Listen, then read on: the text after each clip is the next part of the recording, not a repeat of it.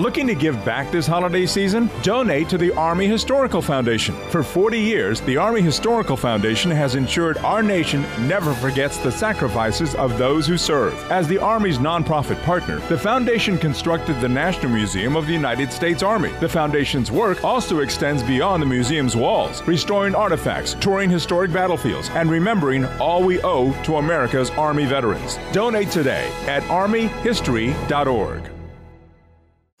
Hey, can I tell you a secret? The secret to getting a great shave without any nicks, cuts, or irritation isn't 3 or 4 blades, a soap strip, or a swivel head. It's just supporting the blade. Yeah, it's just supporting the blade. Don't let it flex or bend. That's the secret to limiting shaving irritation. At Henson Shaving, we use our 20 years of aerospace manufacturing to keep the blade from moving. It's not the coolest answer, but it's the right one. To learn more and to get 100 blades for free, go to hensonshaving.com/holiday.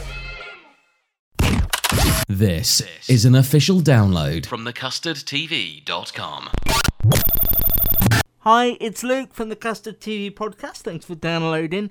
We recorded this one a little bit differently this week, so the sound quality is not great, but it is the normal mediocre TV podcast you've come to know and love, so enjoy. Hi there, and welcome to the Custard TV podcast. You join us on a very hot and steamy bank holiday weekend. We imagine that you're probably... What, you know, sweaty. That other sounds voice a bit that you hear. saucy, that does. A hot and steamy. Sweaty, sticky. Yes, the hot and sweaty sense, which may sound even worse. That other voice that you hear on this podcast, that's Matt. Hello. You've been to the Edinburgh TV Festival recently, I haven't you? have been to the Edinburgh TV Festival, Gary, yes. Thanks for looking at my Twitter. Yeah, it was a good one. I wouldn't say it was my favourite one, but I did have fun with Charlie Brooker on Friday, Russell T Davies, and also Red Dwarf were there, Gary. And yeah, I heard about this. Well, you. Yes, first episode of Series 12 with a Q&A from Craig Charles and Robert Llewellyn and Doug Naylor as well. We should look hosted by Nick Helm, who was using some choice language. Is he a Red Dwarf fan, Nick Helm, or is he just available? Yeah. Oh, good. Yeah.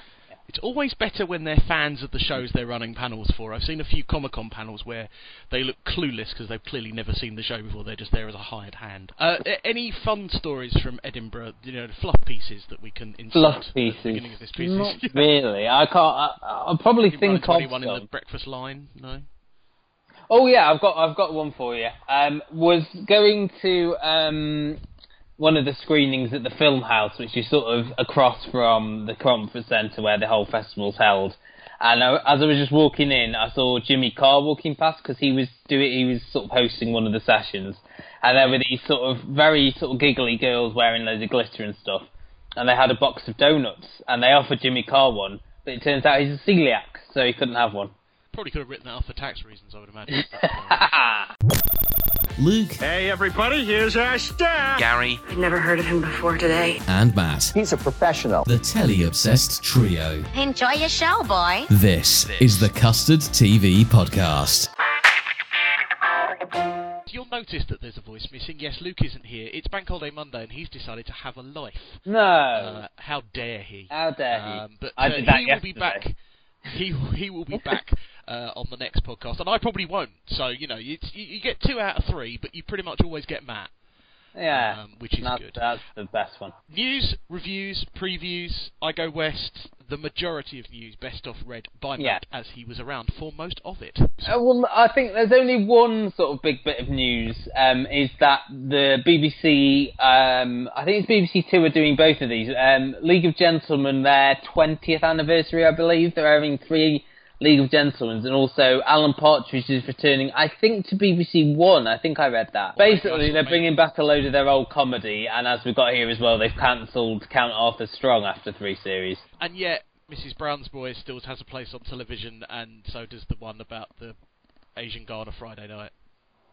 Citizen Khan. I'm not a League of Gentlemen fan, so I'm not as excited by this. And I have to say this, and I'm going to whisper it, not a huge Partridge fan.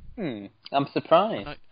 Obviously, yeah, I liked some of it, but I think I was more kind of like the day-to-day Alan Partridge rather than anything. So you didn't like his sort of Fool from Grace? You didn't like that? No, No, it was mean. Too mean. I didn't watch the Sky stuff either, so that... I didn't watch much of that. I watched a bit of Mid-Morning Matters. Should we talk quickly about the Strictly lineup now it's all been announced? Oh, yeah, that's a good one. People complaining this is a bad lineup. I didn't think it was that bad. I think the fact that there are 2 Holby City stars is a bit... makes it look a bit sort of fluffy and not a lot going on. I don't know who you'd say the biggest name is. Is it Brian Connolly? Debbie McGee was on Celebrity MasterChef recently. Well, I'll go through it. Shall I go through them? Go through them, then, yeah, and we'll kind of, Molly King of the Saturdays, or formerly of the Saturdays. Well, she was first, wasn't she? So yeah. I'm guessing she must be reasonably top billing if they announced her first. Aston Marigold from off of JLS. Is he the one that does the backflips? Yes, I believe so. So he's going to incorporate that into the dancing, isn't he? Also, in a recreation of the 2008 X Factor final, Alexandra Burke is also taking place as Strictly. Holby City's Joe McFadden and Chizzy Akudolu. Kush from EastEnders. Gemma Atkinson, do you remember her from Hollyoaks back in the day? Do I remember Gemma Atkinson? Hold on a minute. Yep. Okay, not right now. Emmerdale she is in now, Gemma Atkinson. Ruth Langsford from off of This Morning, Loose Women and Mrs. Eamon Holmes fame. Charlotte Hawkins from Good Morning Britain. Simon Rimmer of Sunday Brunch. The Reverend Richard Coles, who was also on MasterChef this week as a former yes, contestant. He was eating. a contestant, yeah. Susan Calman, Brian Connolly, and Debbie McGee, as we mentioned, and interestingly, Johnny Peacock, the first disabled contestant on the show. First Paralympian that I think has been on. I was just going to say, generally the first ever disabled contestant they've had on. True, yes, that's a very good point. It's a reasonable lineup. You're right. There's lacking a big name, or two. Because last year you have Anastasia. She was quite a big name, and Ed Balls. There was more a curiosity around Ed Balls than there was a big name, wasn't there? Name your winner now. Ooh, who do you think first of all? I'm just trying to. Well, I think Aston Marigold could well take it. He's obviously got a dancing background. Men tend to do better than women in the voting because it's a mostly female-dominated audience. Although, didn't they announce that a lot of under 18-year-olds watch Strictly Come Dancing? I saw an article that said there was a mix of variety of viewers. 16 to the elusive 16 to 34 demographic that I heard a lot about at Edinburgh. They all watch Strictly and they all watch Planet Earth as well, apparently. Debbie McGee is a former dancer. There's half a possibility that she could actually be able to dance. They'll probably put her with Anton, won't they? No, surely he's going with Susan Calman for the height joke. Okay, I'm going to go Johnny Peacock, because I think not sympathy votes, but I reckon he's sort of like an Olympian, he's a British hero, I'm just thinking about when Lewis Smith won a few years ago, and he wasn't great, but I think the Olympian sort of thing, and... Of course, don't forget Heather Mills-McCartney did the American dancing show. She did, and she also did Dancing on Ice. I'm not overly enthused for the beginning of Strictly, but I think that's because we're still at the end of the summer. 9th of September is the launch show where they pair them all off. Also, new head judge as well in Strictly this year, Shirley Ballas. So yeah, is she the head judge? I thought Darcy was the head judge. No. Glenn was head judge, wasn't he? Have you watched any of his rhyming show? No. It's horrible. It's like catchphrase, but you have to... When you see these little sort of like Mr. Chips-esque images, you have to say, oh, that's like a... I can't remember any of them now. My mum made me watch one the other night. But it was horrendous. Things it was like that our mothers make us do.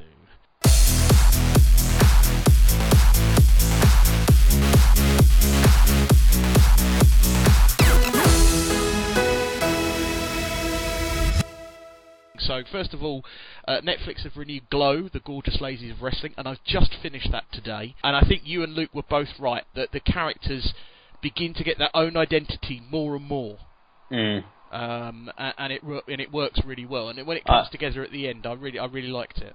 Yeah, I did like the last episode is really good. I mean, the last two, the one at the party as well, where he realises that Back to the Future is already written. Well, I like that one. It's not a sitcom, is it? It's a comedy drama. Like a comedy drama, yeah.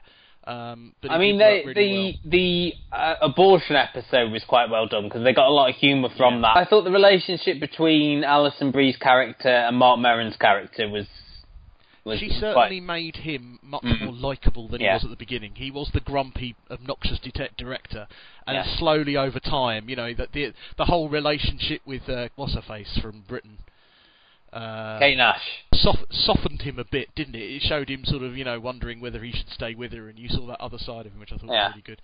The other thing that's been renewed is Ozark. I've just finished that as well. You can tell I've been doing on Bank Holiday Monday. And I'm really glad it's going to get a second series. And one that you liked and you watched, Friends. I didn't like it, Gary. You should listen more. Sorry. I thought you liked it more than me. I watched 2 because I thought I'll give it a chance. No, we both hated this. Oh, did we? Something we both hated. Some new stuff coming to Netflix. A US comedy show called The Good Place. Now, Luke has been berating us about this one and telling us how good it is. It stars Kristen Bell. Kristen Bell, wow, Kristen, and Ted Danson, he of the CSI and Cheers fame. I don't know an awful lot about this. I don't either. But it has got very, very high ratings on. We'll have to watch that on IMDb. So, and apparently has a strong ending. So we're hoping forward to that. And a second series has already been commissioned. So that's always good news with a comedy. Sky Living has bought the Good Doctor. Now, if you remember our series before the summer about new shows, The Good Doctor is the autistic kid who... Freddie Highmore and Richard Schiff. Yeah.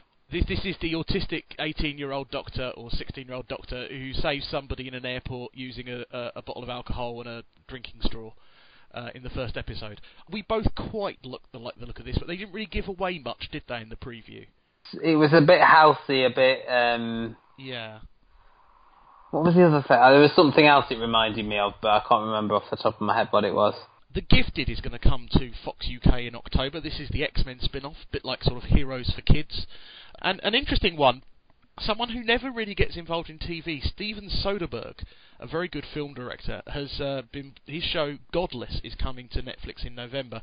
Now this is a Western, and it stars a favourite actor of mine, Jeff Daniels, who was in the Newsroom. I mean, it's a true... sort of a Western. This isn't like what are the other ones? I mean, there was last year you had Westworld, which is more sci-fi but set in a Western world. We had Jericho. Do you remember that on ITV? Yes, we've seen a few of these, so it'd be good to see that. I mean, Steven Soderbergh is a very famous director, has written and directed a lot of very good stuff. Directed a lot of good films. So it'd be interesting to see. I'm trying to see if there's anyone else I recognise in it. Not really, no. Jeff Daniels is very much. Although Michelle Dockery, I recognise her from Downton Abbey. From Downton Lady Abbey, Mary. in that. So looking forward to hearing about that one. Came out of nowhere for us. It's called Atypical. This is basically a sort of fly-on-the-wall type thing, following Sam, who's an 18-year-old autistic young man, and he kind of decides in his very first session that you see with his therapist that he wants a girlfriend, and he's got a mum and a dad and an old... I think, is his sister older or younger? I couldn't quite tell. Younger. They should show you very much the state of the family dynamic. You get an awful lot of his autism. You see his quirks, his ways. He's very much into penguins. It was very sweet and very well done, and not at all trying to be scary about teenagers and issues, whereas 13 Reasons Why kind of showed you the other side of it. I really liked Jennifer Jason Leigh as the mother. I don't like Michael Rappaport as the dad. I liked them both. I hated him for years. But is that more about the actor than the character? It is. He played a terrible part in the 4th series of Prison Break, and I haven't been able to forgive him. But that's not his fault, really, is it? I like Michael Rappaport. I've seen him in several... He's in one of my favourite films called Beautiful Girls. I agree he was rubbish in Prison Break, but, I mean, I think anyone would have been in that 4th series. Fair enough. I'm just trying to think how to phrase this. I liked the way they showed how having a son on the autistic spectrum affected various members of the family. I liked the family, all the rest of the family, more than I liked him. I had two issues. The first was... Keir Gilchrist, I think, at this point, is too old to be playing a teenager. He's 24 years old. He's been playing a teenager now for about 8 years. Yeah. He was Tony Collette's son in the United States of Tara back in the day. He was in a film called It's Kind of a Funny Story where he had, like, paranoia or something. He was schizophrenic. So he's just... I feel he was a bit old, and as you were alluding to, his sister as well, they both look... they're too old to play teenagers, and it would be nice, I think, to see a newcomer in this role rather than like a known actor. But I'm guessing that the role is more difficult to play because of the fact that you're... But they could still find a talented newcomer, I think, personally. True. Okay. Or someone who looks the age of 18. He doesn't look 18. He looks like he's in his mid-20s. Jennifer Jason Leigh was very good, and Michael Rappaport was very good, and their dialogue and their exchanges were believable about how, they want him, he's wanting to relax a lot more now. He said, give him a chance, he's getting older, and she's still worried about him. And I really like that scene at dinner where she was like, sometimes I don't think you even like him, and he was like, I built him an igloo when he was 9 and all this, and I thought that was really good. And I like that scene where they're together later on are they at a zoo or a museum or something where it's just father and son? I think it was a zoo. But he took him to see penguins, or like an aquarium type of... Yeah. Because basically what it is it's his therapist, isn't it, who's told him to... Because he said, I'll never get a girlfriend, and she says, well, people on the spectrum can get a girlfriend and things like that. But you get the impression at the end that it's actually his therapist that he's fallen in love with. Well, there were a few signs, and the therapist is quite young. I mean, I suppose... Yeah, she looks about the same age. And that, I suppose you're right, is the problem. By him being about 24, she's probably about 24, 25, but she doesn't look that much different in age. She wants his brain to operate on when he dies, and he, at the end, offers... Yeah, she's 28, the actress, and Keira Gilchrist is 24, so... Yeah. I quite liked this. I don't know that at the moment I'm going to carry on. And I know there's been sort of a lot of people saying this is a very interesting way of showing autism. It's not at all kind of poking fun, but it is showing real reactions. A couple of people really react to things he says, and that's how people will do it. He's not obviously autistic. If you know what I mean, there's no facial expressions. There's no... He's on the spectrum, isn't he? Yes, that's what. Yeah, he's on the spectrum, is what you would say, rather than that he has any kind of obvious disability. I did like it, and I'll probably go back to it maybe later this year, maybe when I've got some time off. It's the kind of one where I feel like I can watch 2 or 3 in a row. I say I liked looking at the family and things like that, but I didn't warm to him, and I thought the way they presented it, I thought it was unlike you. I thought it was very one note. I thought. As you say, not everybody knows it, but I still felt it was very one note in the sort of presentation of autism. I've seen it done better elsewhere. I think we'll agree to disagree on this one.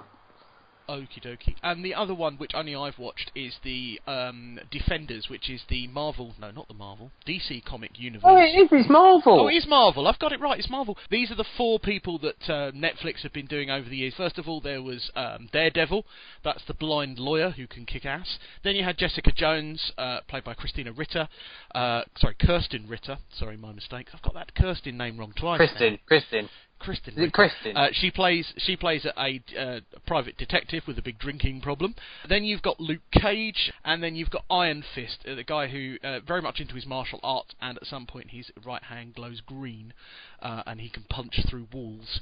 I've only seen 2 of the series that these relate to, Daredevil and Jessica Jones. I gave up on Luke Cage and haven't tried Iron Fist yet. Having watched the first episode, they all kind of start off at the end of where you left them at the end of their last series, so there've been 2 Daredevils and 1 of each of the others. You do kind of have to know a little bit about what's been going on, but I think you can read it. I don't think you need to watch the other series. And the basic premise is that New York or Harlem or Brooklyn is under attack from Sigourney Weaver's character.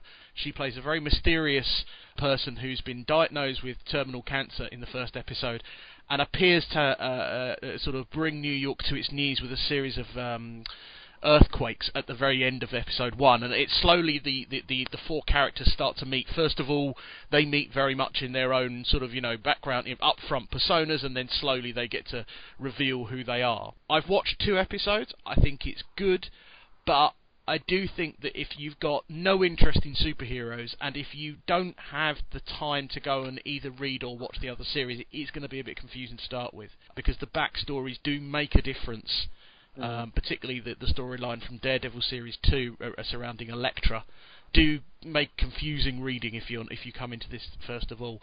But it's big budget. it's got the same feel. It's very weird. It's managed to keep the feel of the 4 individual series whilst making it into one. So we said that Daredevil was very gritty and realistic. Jessica Jones was that kind of private detective noir thing. Luke Cage had a very Harlem feel, and I've not seen Iron Fist. And it manages to capture a little bit of all of those, and then when they come together, it creates something a bit new and a bit different. I watched The Tick while I was at Edinburgh. Oh yeah, but that's the new one with Peter Serafinowicz. I wasn't wound by it, I have to say. I don't know when it's out. Is it out soon on Amazon? I think so. I've seen some posters, and I think he's doing the rounds on TV talk shows. I'll talk about it more when it's on then, and you. Yeah.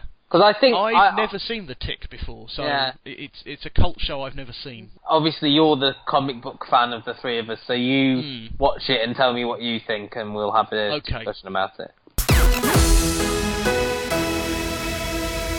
And from Gary Goes West, we go to our semi-regular feature. We've done it twice this year. Gary Goes Westeros is back. I love that pun. That's my favourite pun that we do of all the bad jokes that we do. Yes, Game of Thrones ended Series 7 this week. The longest episode of Game of Thrones ever, clocking in at just over an hour and 10 minutes, or hour and 15 almost. Gary, I know we don't normally like to feel smug, do we? No. I hope it was on the one we did that we put out and not on the one that didn't record. But I'm pretty sure we predicted Littlefinger's death. Not only that, I've been talking about the wall coming down for years. But again, I've got no... I've got. Is that just in your flat, though? To be fair, only Mrs. McNamara ever heard it, so, you know. I kind of, as he said, you and I saw it coming, and as soon as I saw Bran in the room, I knew something was up. Arya and Sansa have obviously been plotting together behind Littlefinger's back, and I think we saw that. But why then was there all that hostility unless they knew maybe they knew he was listening in? You saw one very small clip where he paid a maid at Winterfell and the assumption that he had spies everywhere, you know, that he had little people watching. Apparently there's a missing scene that they're going to release at some point, or may have already released, of Sansa talking to Bran and Bran confirming that in every scene where they were talking, he had someone watching. You know, the one that confused me in the last episode was when she presented her with the knife. And said, you know, I could cut your face off. That all just felt very staged. But there was a scene where Littlefinger was listening in, so I don't know if it was that one. Yeah. He thought he was playing them, but they were playing him, which was very good. They've sort of steered away from the books a little bit more, haven't they? I mean, they've run out. They've run out of books. We're well beyond the books now. That is it Windhoff and Weiss? Are they the two? Benioff and Weiss. Benioff and Weiss. Yeah. Seem to be going in for, like, instant gratification. Nothing's slowing down anymore. And I know they've said, these events don't take place at the same time. You know, so why is Blah taking this long to get from that distance when it took this person? But White it seems to be faster than dragons. We're getting everything very quickly now, and they haven't continued what the early seasons did, which is killing off main characters. Yeah, I was thinking we that. noticed that in this series, that really, I mean, like, who died? Thoros of Myr. Olenna Tyrell. Littlefinger, maybe he's the biggest character that got killed. Olenna Tyrell. Olenna Tyrell, yeah, but again, that was kind of, you know, they're the Sand Snakes, you know, people died off. Sam's dad and brother. We think that Tormund and the other guy that was up there died on the wall, but we've got no, you know, it was off screen, so if it's off screen, we don't necessarily know it happens. I don't know, it would have been very brave to have killed off a Stark. Yes. You know, to me, this feels very much like the final season, part A. It's like when they separated the final two Harry Potter films or something like that. We should sort of break down the rest of it. So we had, in the penultimate episode, the Magnificent Seven, as some dubbed them, the sort of Snow Suicide Squad, Fellowship of the North, went to get a White. They got trapped, and as you referenced, they sent a Raven, which got there in miraculous fashion. Yeah, a Raven got to Storm's End quicker than a dragon did the return journey. So yeah, but dragons are heavier, aren't they? Well, that's it. Yeah, and I suppose, you know, Daenerys probably had to pack and everything. You know, get changed into her silver outfit. So Daenerys comes across with one of her dragons, She comes all with three. all three, doesn't she? But doesn't go back with all three, because one is killed by the Night King. Interestingly enough, a lot of people reading into that one, that the dragon that died and stayed the other side of the wall was Viserion, who was named after her treacherous brother Viserys, who, of course, it's quite apt that, the dragon named after her brother is now on the other side. And he was the one who got... Did he die by a candle or something? Did he melt? He gold stuck on his head that's it. by Drogon in, I think, the first series. Drogo. Very early on. Then the Night King turned him into a big ice dragon, which, as you referenced, then took the wall down in the final scene of the final episode. We also got fans, I think, that first set piece in the final episode where you got basically all the major players together for the first time. Well, the only problem that I had with it was that in the previous episode we had something similar where several characters got together to Eastwatch by the Sea, where you had like the Brotherhood without banners and Jon and Davos and the Hound, and they had all the Suicide Squad. The Suicide Squad. The Suicide, these kind of like these guys that went north, they had this kind of moment like, oh, I remember you, and I remember you, and you killed my brother, and all this and all that. And then all we did was we got it again, but more bigger and more tense. But I think the thing is, like, Cersei and Daenerys have never met. Jon Snow and Cersei really haven't come into contact with each other that much. There were a couple of things that I liked about it. The tempting of Clegane Bowl, which if you're a book reader or book lover, you'll know is this theory where the Mountain and the Hound are one day going to fight to the death. But the scene was quite nice and quite tense. And also, I don't know if you noticed, but he said... It was quite cryptic as well, because he kind of looked up to him and said, what have you done to you? You know one day he will come for you. Which is all very interesting, because we don't have no idea what that means. Are Podrick and Bran still having a beer together? Because you never saw either of them again. And what happened to Gendry? Was he just recuperating back up on the wall after running he's still rowing. He's rowing again. Oh, he's gone back to rowing. He's doing a Westeros triathlon. I didn't like the fact that Cersei was unfazed by a dragon, but scared witless by a dead person. I think maybe she was expecting the dragon when, she's not turned up, she's coming in on one of her flipping dragons. We're so tired of dragons now. Oh, I know, yeah. There are no dragons. I expected Daenerys to do that. As soon as I saw she wasn't in that party, I knew it would be that show of strength. I just don't think it worked, because as you say, Cersei was like, meh, dragons. Throw a white at her, and she was terrified and changed her mind, and suddenly... Well, not suddenly, because of course she tells everybody she's going to side with them, and then changes her mind and does a woman. But there were some nice little bits there. There was a bit between Jaime and Brienne, which was quite nice. Yes. I liked having Tyrion, Pod, and Bran back together for that. Sorry, Bronn back together for that one scene. But as you said, there were good moments of reunions, but I think it was just a little bit. And also, it's like the Tyrion Cersei scene I really liked as well. The other bit I liked, and I don't know if you picked up on it, is the thing with Anton Lesser. What's his character called? Qyburn? Qyburn. He was looking at the sort of arm that had come off the Whites. I don't know if you read this theory that he's trying to sort of see how to sort of make their own Whites for he obviously has use. Reanimated the Mountain, so he's obviously, and the reason that he was kicked out of the Citadel was for dealing with this kind of dark arts of reanimating people. So it was a good character link to have him kind of pick it up and examine it. So after speaking to Tyrion, we had the thing that Cersei says, yes, I'll stand my armies down, blah, blah, blah, but then she revealed to Jaime that actually she sent Euron to get to the Gold Company, and they're coming back with elephants, Gary, in the final season. Elephants. Brilliant.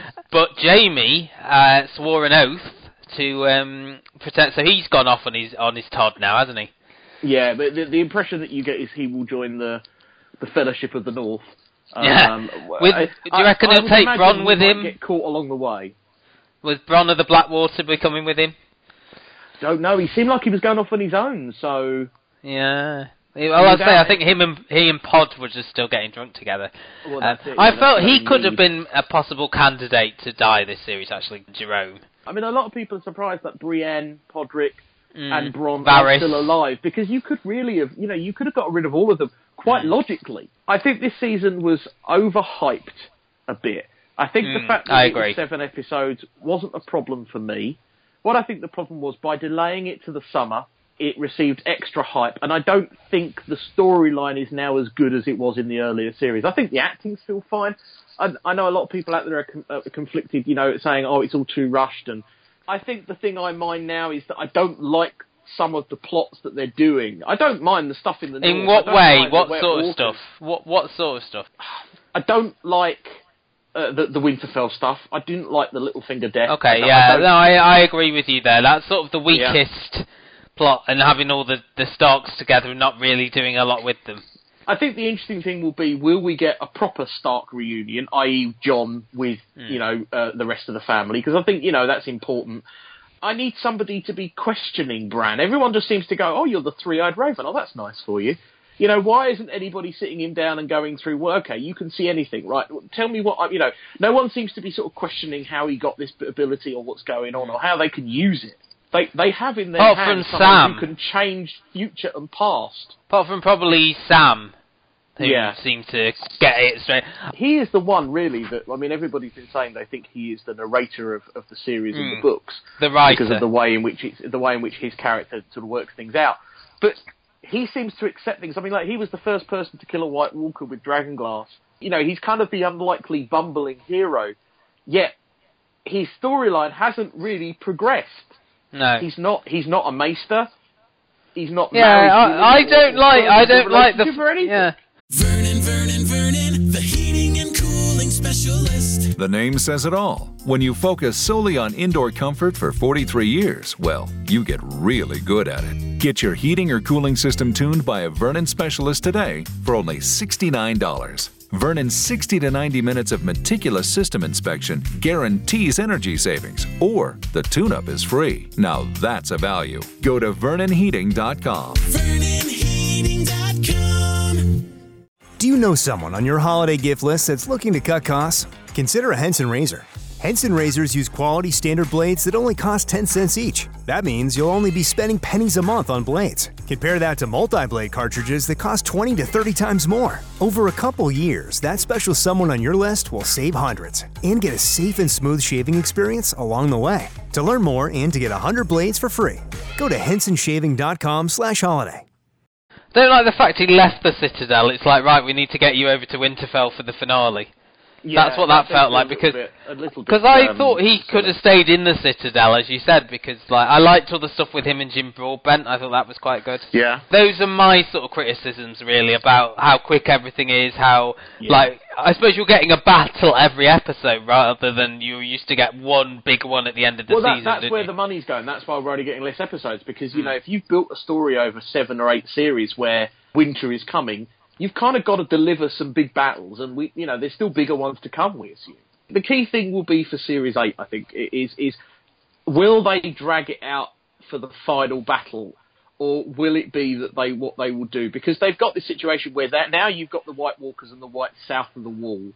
Will they still continue their slow march down, or will they actually now move to Winterfell, take it over, go down south? What are we going to get? Everybody's heading towards Winterfell, sort of, in a convergence. Is that where the Golden Company guys are going as well?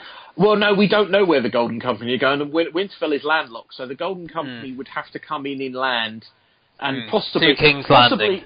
And possibly attack Jon and Daenerys' troops from behind. It'll be a kind of a squeeze, White Walkers to the north and the Golden Company to the south. Maybe as they retreat, they'll get attacked by the Golden Company. That would be quite a good scene, I think, or quite a good episode. So you've been underwhelmed? Yeah, it's still Game of Thrones. It's still dragons. It's still white zombies. But I've been underwhelmed. You're a sort of bigger Thrones fan than me, obviously, through the books. Yeah, I feel about totally. Game of Thrones the same way I feel about Doctor Who, in terms of that I'll watch it, I enjoy some of it. I know a good TV episode when I see it, and I thought episode 5 of this season, which was the shortest one as well, I really enjoyed that, because it was the one that had sort of been leaked, and I naughtily watched it the day before, and sort of was like, oh, I'll watch a bit of it now, and then I'll come back to it, and it was because it was late at night, and I ended up watching it all in one go. Yeah. The leaking was strange. Again, I don't know whether to believe HBO in that it was a leak or whether they released it. There's a lot of people saying that they wanted to lower expectations. Well, there was 2, though, wasn't there? There was 2 that they released. There was one that the hackers in India got, and I think that might have been episode 4 or 5. I think actually it was 4 that I really enjoyed, not 5. And then 6 came out like almost a week early because Spain had shown the wrong episode or put it up on their online server. And before you knew it, everybody had seen it. And I think that's now the problem. I mean, Game of Thrones is the most illegally downloaded show in history. Okay, so we're looking forward to the next season, but Gary is trepidatious because of the sort of the way they're leaving the books behind. So you're much more of a books fan than a... I have much more of an enjoyment in the books, and I think if you were to tell me that the book was going to be released a day before the next series, I would delay watching the series to read the book. We'd love to hear from you. Drop us an email. custardtvreviews@gmail.com. Okay, so we've been joined by a special guest on the podcast now. Luke. Special in many ways. Special needs. Special mentally, physically. Oh, we're so glad to have you on this Emotionally? bit. So The State, which was a 4-part drama, aired last week between Sunday and Wednesday, followed 4 British people who all went to Syria to join ISIS. Written by Peter Kaminsky, who did something very similar about 10 years ago called Brits. I don't know if either of you saw that. So there's like 3 different stories of sort of varying importance, it seemed to me to be from Peter Kaminsky. A guy called Jalal, who was sort of had come to Syria to join ISIS because his brother had been in ISIS as well. His brother had died. He thought that his brother had been like this big war hero who died in battle, but it turned out that he was a deserter and they'd shot him for deserting. And he went with his best friend Zihad, who died at the end of the 3rd episode. Then there was Ushna, who was apparently a teenager. If you say it twice, it doesn't mean it's right. It just means you've said the same thing twice. Yeah, but I was thinking about the pronunciation. She's apparently a teenager, although she looked like she was in her mid-20s. I know, I didn't like that. She's sort of like a princess type, you know, she's got her own bathroom. The thing is that she's meant to have been radicalised through the internet and social media, but we don't really get a lot of that. I mean, reading the character notes in the press pack, I learned more through that than I did from actually watching the programme itself. The one story that I liked the most was this doctor.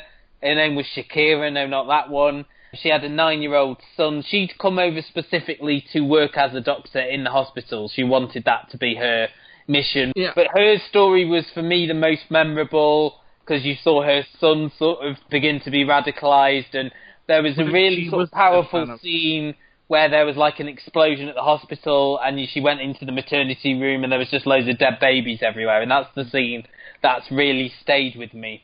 I enjoyed the first episode going straight into them coming into ISIS. You know, that whole idea of the acclimatisation. The one thing I thought it was crying out for, and I kind of agree with what Matt was saying, is I would have liked a flashback. That's what Luke said. Gary, and a flashback to how they became radicalised. I agree completely with what you're saying. I said this to Matt. Matt had seen 3, I'd seen 2, and I said, I don't understand, they've not done a good job of setting up why we should care about them, because I need to know why they're there. However, I even got to the point of saying I'm not going to bother. I think I watched 2, and I said, I don't know if I'm going to bother with the 3rd and 4th. I did, and I'm glad I did. It's a very quick, fast-paced thing, so if you can do it, do it. Because Peter Kaminsky, Matt says he wrote and directed it all, he didn't want anybody to review it until they'd seen all 4. That's why it was stripped over the 4 nights. There was a screening of it, and they screened all 4 of them in a big long line. Wow. A long screening. So yeah, I think it's meant to be seen as one piece rather than episodic. But I agree completely, and all the time I was going, I just want to see, I want to understand why they got to that point. There were some things they did very well. I did like the kind of little explanations that came up on the screens of the various Islamic things that you wouldn't understand if you're not a Muslim. It was like the words for sacrificing yourself and like the promised land, things like that, wasn't it? There, I did enjoy the other actors and actresses, but I do agree that the main four, only one that I really gravitated to was the Doctor. I do agree with Matt. I spoke to a couple of writers on this, including Unforgotten's Chris Lang. We were going back and forth because I had an issue with, outside of the Doctor story, much like you, I couldn't name the other characters, and I didn't really care about them. Nor could I. I've got the I felt no emotion. I felt no emotional connection to them at all. There were some really great set pieces and really uncomfortable moments. The direction, I think Kaminsky's a better director than he is a writer. There's some really dodgy dialogue. The bathroom thing that you mentioned just felt really out of place and really... I felt he could have done without the...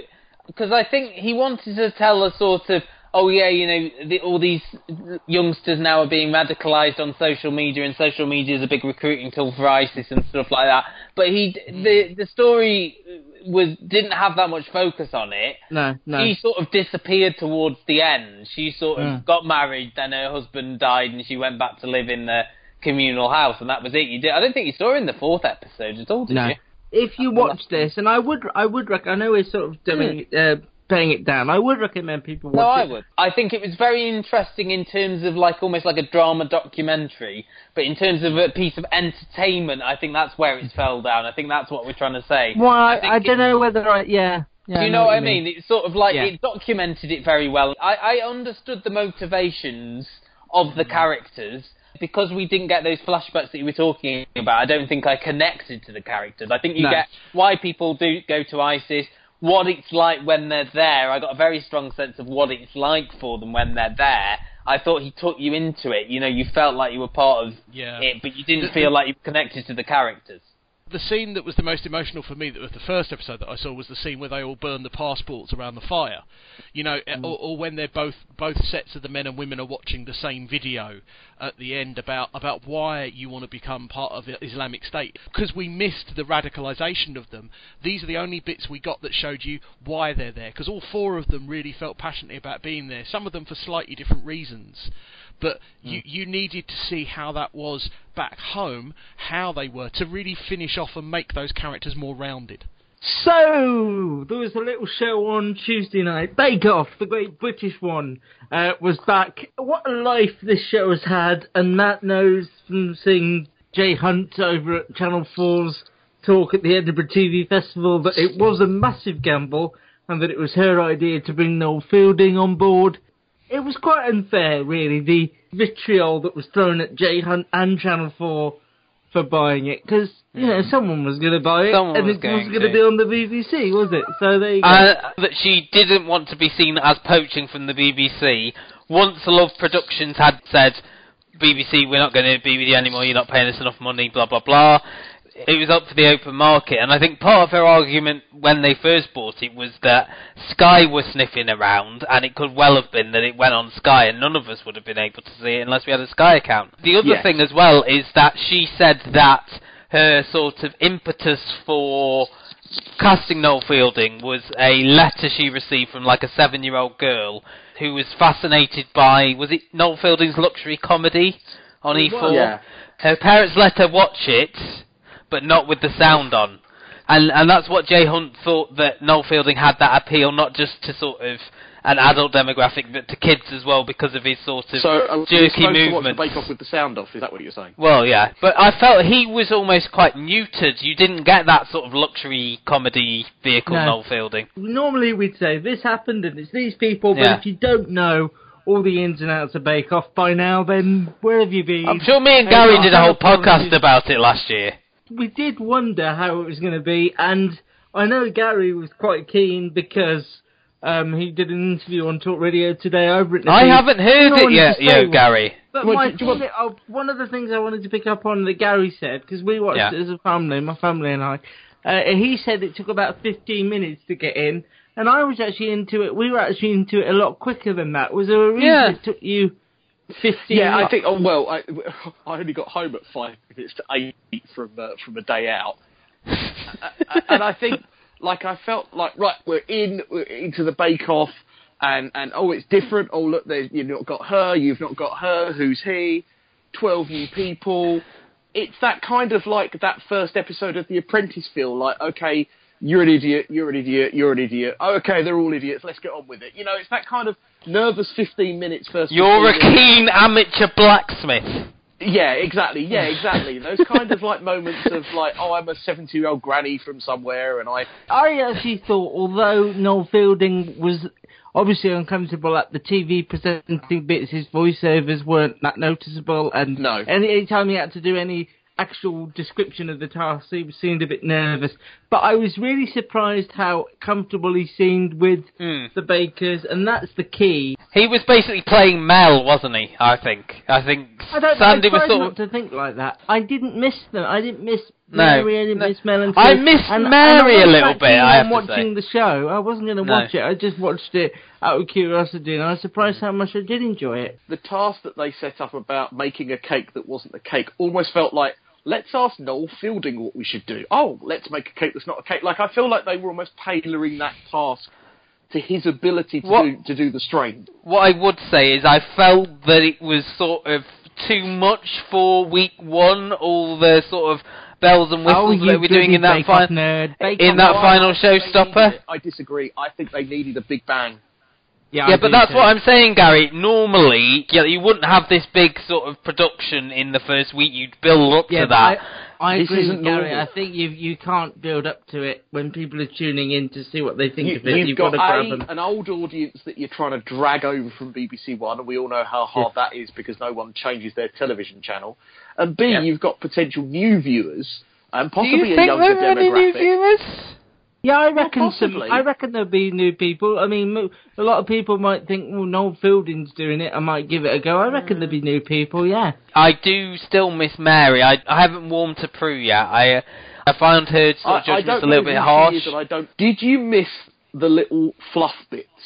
Well, Matt and I discussed this. They wouldn't be in at 1 anyway, and the show's an hour and 15 minutes, so they're gonna be back. It's just that in at 1 they have so many. They will. Yeah, they've got so many bakers to focus on that they've got to. It's like The Apprentice. They've got so many people at the start, but those will be back. I can't see Noel Fielding going out to a baker's shop in Germany to learn about German baking. No, Sandy. Sandy will, and she's. It is Ryan here, and I have a question for you. What do you do when you win? Like, are you a fist pumper, a woohooer, a hand clapper, a high fiver? I kind of like the high five, but if you want to hone in on those winning moves, check out Chumba Casino. At ChumbaCasino.com, choose from hundreds of social casino-style games for your chance to redeem serious cash prizes. There are new game releases weekly, plus free daily bonuses, so don't wait. Start having the most fun ever at ChumbaCasino.com. No purchase necessary. VGW. Void where prohibited by law. See terms and conditions. 18+. With Lucky Land Slots, you can get lucky just about anywhere. Dearly beloved, we are gathered here today to... Has anyone seen the bride and groom?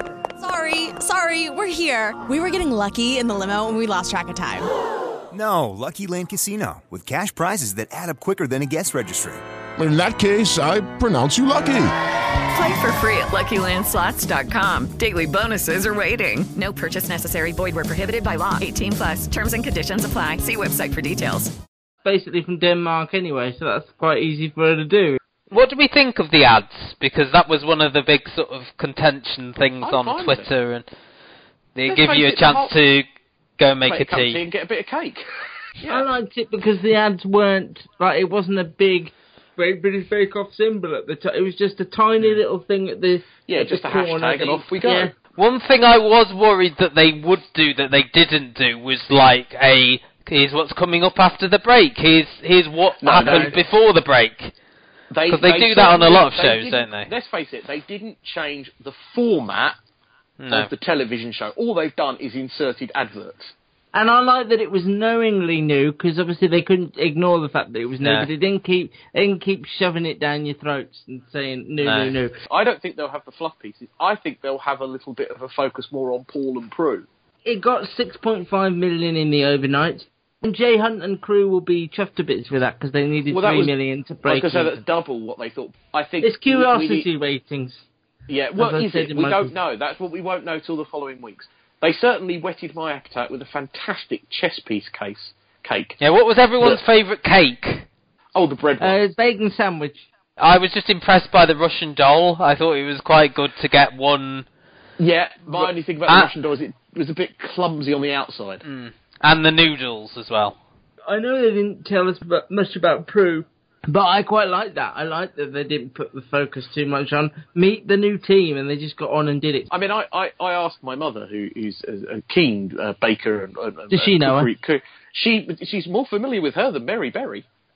Do you know that she's 77, which was a massive shock to me when I looked at her? Wow. But Paul Hollywood is 105, so... Yeah, so next to each other they...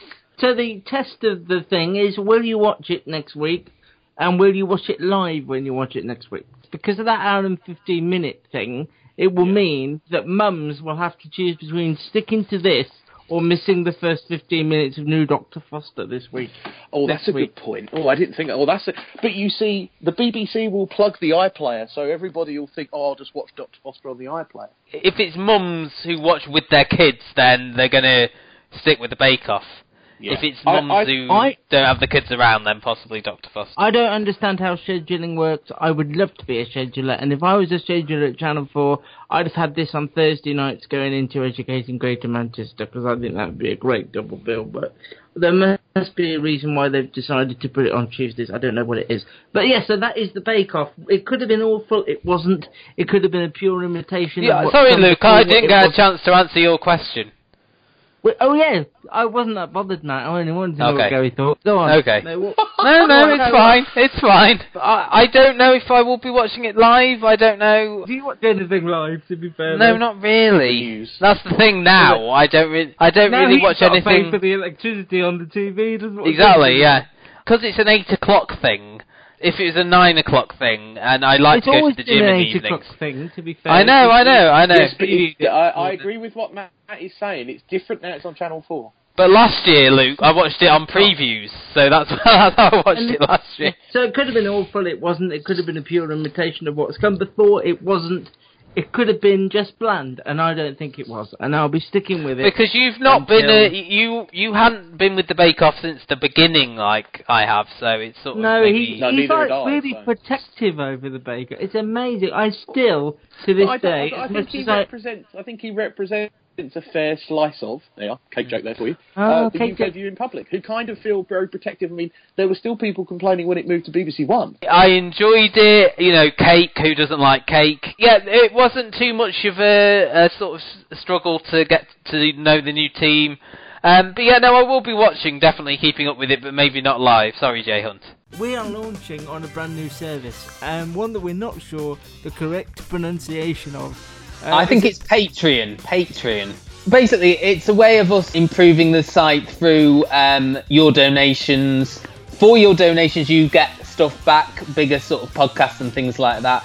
We'd like to go to more screenings, and those cost money to go to, travel expenses and things like that. And obviously, sort of hosting the website, all these things cost money.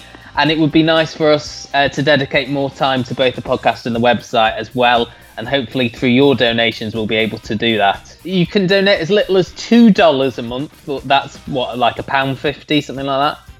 Yeah, or if Brexit. It's like I don't work in a bureau de change. It's like you've forgotten all your training. You will get from us a bi-weekly sort of newsletter with stuff, updates on us and the site and the podcast, what we'll be doing on both the main show and Patreon. Basically, and we're hoping... if you've ever adopted a panda, it's like that. You get pictures or a dog. Of the panda growing up, and you get news if the panda goes on. Or a dancing bear. You get to hear about the dancing bear. You know, whether it's done Gangnam Style or Uptown Funk or whatever. You'll be able to sort of peer behind the curtain of my contributions to the site, as my show notes will be available for the main show to $2 backers. And you'll also obviously get that knowledge that you'll have our eternal gratitude, which is always nice. I know, and I don't give that away freely. That's why we're having to launch on Patreon. So there you go. And in terms of content, we're doing several things. So for $5, one of our new big podcasts is Custard TV Guide to Britcoms already in the can. Only Fools and Horses, series 1 to 3 and 6 and the final specials, and Channel 4's Drop the Dead Donkey as well. They are the two that have already been made for your listening and buying pleasure. Also, you will get my notes for that particular podcast, and aren't you lucky, an entire back catalogue of all the running orders for all of the podcasts, dating back to when Luke and Gary and Denise used to do it in 2012. $10 is the one I'm most excited about. It's the box set binge, where we watch an entire series of a show or an entire season if it's an American show. Already in the can for that. The Sopranos season 1. It's a show Matt and I have never seen, except now we have, and we share our views on it. It's a show that is sort of credited with changing the face of American television. How did we feel about it nearly 20 years on from its debut? That's one of the box set binges. Also 20 years on from the end of Simpsons season 8. We discussed the way the show has changed in its first 8 seasons and become this thing that we don't even really watch now in season 20. Or like. Yeah, pretty much. We're going to attempt to do a monthly watch-along session with one of us watching a certain show. At the $20 mark, you will get more sort of behind-the-scenes access. I will be taping mini podcasts for every screening and event I attend. Also, quite excitingly, you'll be able to request any show for us to cover on the Custard TV box sets or the Britcom one. Luke will send you the podcast, or the podcast will appear in your iTunesy feedy thing at least a day before it goes live. If you can help us, if you could spare a few dollars or your British pounds, which are welcome here as well, then we'd be very grateful. Thank you.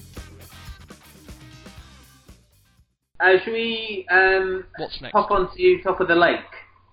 Gary, I've finished it now. The key thing, I suppose, is where we left off.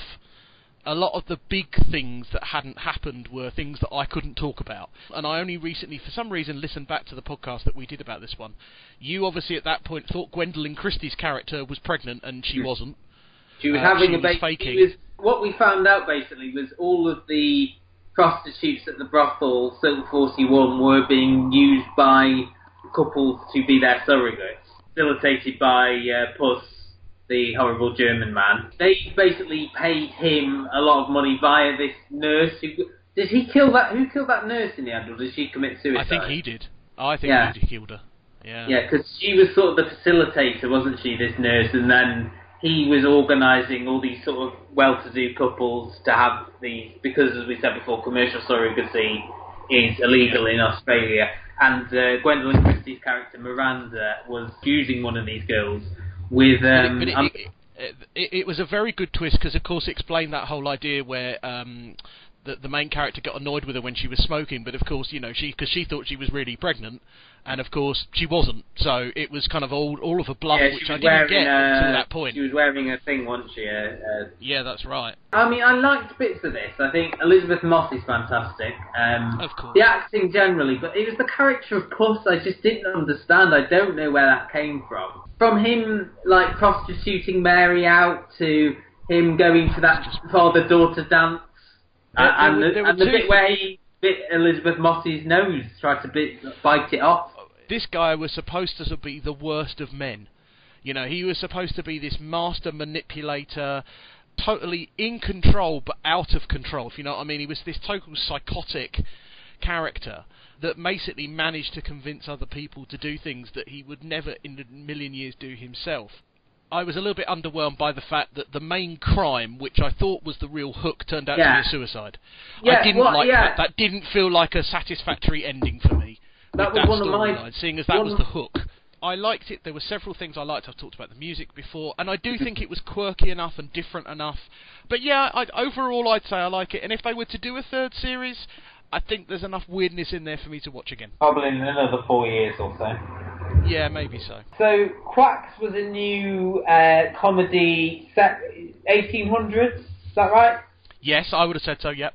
Stars Rory Kinnear and Matt Bainton and Tom Basden as three medical professionals of varying success. Rory Kinnear is sort of this master surgeon who gets big crowds to come to his operations. He's sort of like a minor celebrity. People come up to him in bars and things like that and ask for his autograph.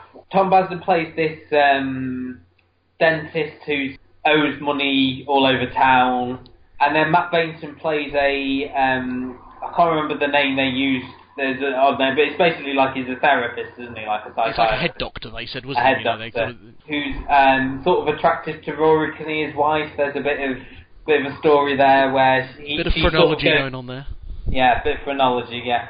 James Wood, I think who's written this, who did Rev, which I much preferred. Oh, okay. Rev was much more of a sort of sedate comedy with a few jokes, but it was character based. This was very much based on the jokes, characters second, I felt. But I thought the performances were good, and it was a good sort of chemistry between the three leads. But I don't think, again, this is all available to watch on iPlayer. I don't know if I would watch any more. Gary? No, I don't think I'll watch any more. I thought it was reasonable. I didn't laugh too many times, and I think that was the problem. I need to find some comedy in my comedy. Upstart Pro is coming back soon, and this was a very similar sort of comic style to that, I felt. Pick of the week. This is where we look forward to the week ahead and point you in the right direction of something that's going to be on. I mentioned it earlier. Educating Greater Manchester is on 9 o'clock Channel 4. They've rested the Educating series for a year now. It's been one of Matt and I's favourites for a long time, and I'm really looking forward to it coming back. It follows the aftermath of that Ariana Grande concert. Don't think I've ever said her name right once first time. But yeah, never said your name once either, so don't worry about it. No, bless her. 9 o'clock Thursday, Channel 4, Educating Greater Manchester. See, now I'm going to go for Dr. Foster. I know that Matt went to the screening, so I feel a little bad. Boo and hiss. Basically, this is the second series of the intense thriller starring Saran Jones. I read her interview this week that she was very nervous about doing the second series. I'm very nervous about seeing it because I don't quite know. Well, yeah, I'm intrigued by this. It'd be interesting because I think we all thought it was a one series and done. We were very surprised it got a second series, but nothing is anymore. No, but we're intrigued to see where this goes. For me, it's a toss-up between two series on ITV, Cannonball with Freddie Flintoff and Lisa Riley's Baggy Body Club. But no, you have to do that every week. Every week you do that joke. I'll tell you what, I'll highlight back the Channel 4 sitcom which reunites David Mitchell and Robert Webb. I saw a brief clip of it at Edinburgh. It does feel much like Peep Show 2. I do regret that they never brought back Ambassadors, because I know me and you quite like that one, Gary. I did, yeah, I thought that was a shame. So that is it. Don't forget you can reach all three of us via the Twitter sphere. I'm at Luke Custard TV, Gary is at The Gary Show, and Matt is at Matt's TV Bites. You can also, if you have any questions, drop us an email to custardtvreviews with an S at gmail.com, or if you don't want to do that, you want to just rate and review us on iTunes, give us that all-important 5-star review we're so desperate for, then do that. Just search the Custard TV on iTunes or whatever podcast app you use. YouTube.com, the Custard TV, search us there as well, and you'll be able to hear our thoughts on individual shows throughout many, many years of podcasting. And we'll be back soon. Take care. Rate and review us wherever you find us. Search The Custard TV on YouTube, iTunes, and Facebook. Hello, it is Ryan, and we could all use an extra bright spot in our day, couldn't we? Just to make up for things like sitting in traffic, doing the dishes, counting your steps, all the mundane stuff. That is why I'm such a big fan of Chumba Casino. Chumba Casino has all your favorite social casino-style games that you can play for free anytime, anywhere with daily bonuses. That should brighten your day a little. Actually, a lot. So sign up now at ChumbaCasino.com. That's ChumbaCasino.com. No purchase necessary. VGW. Void where prohibited by law. See terms and conditions. 18+.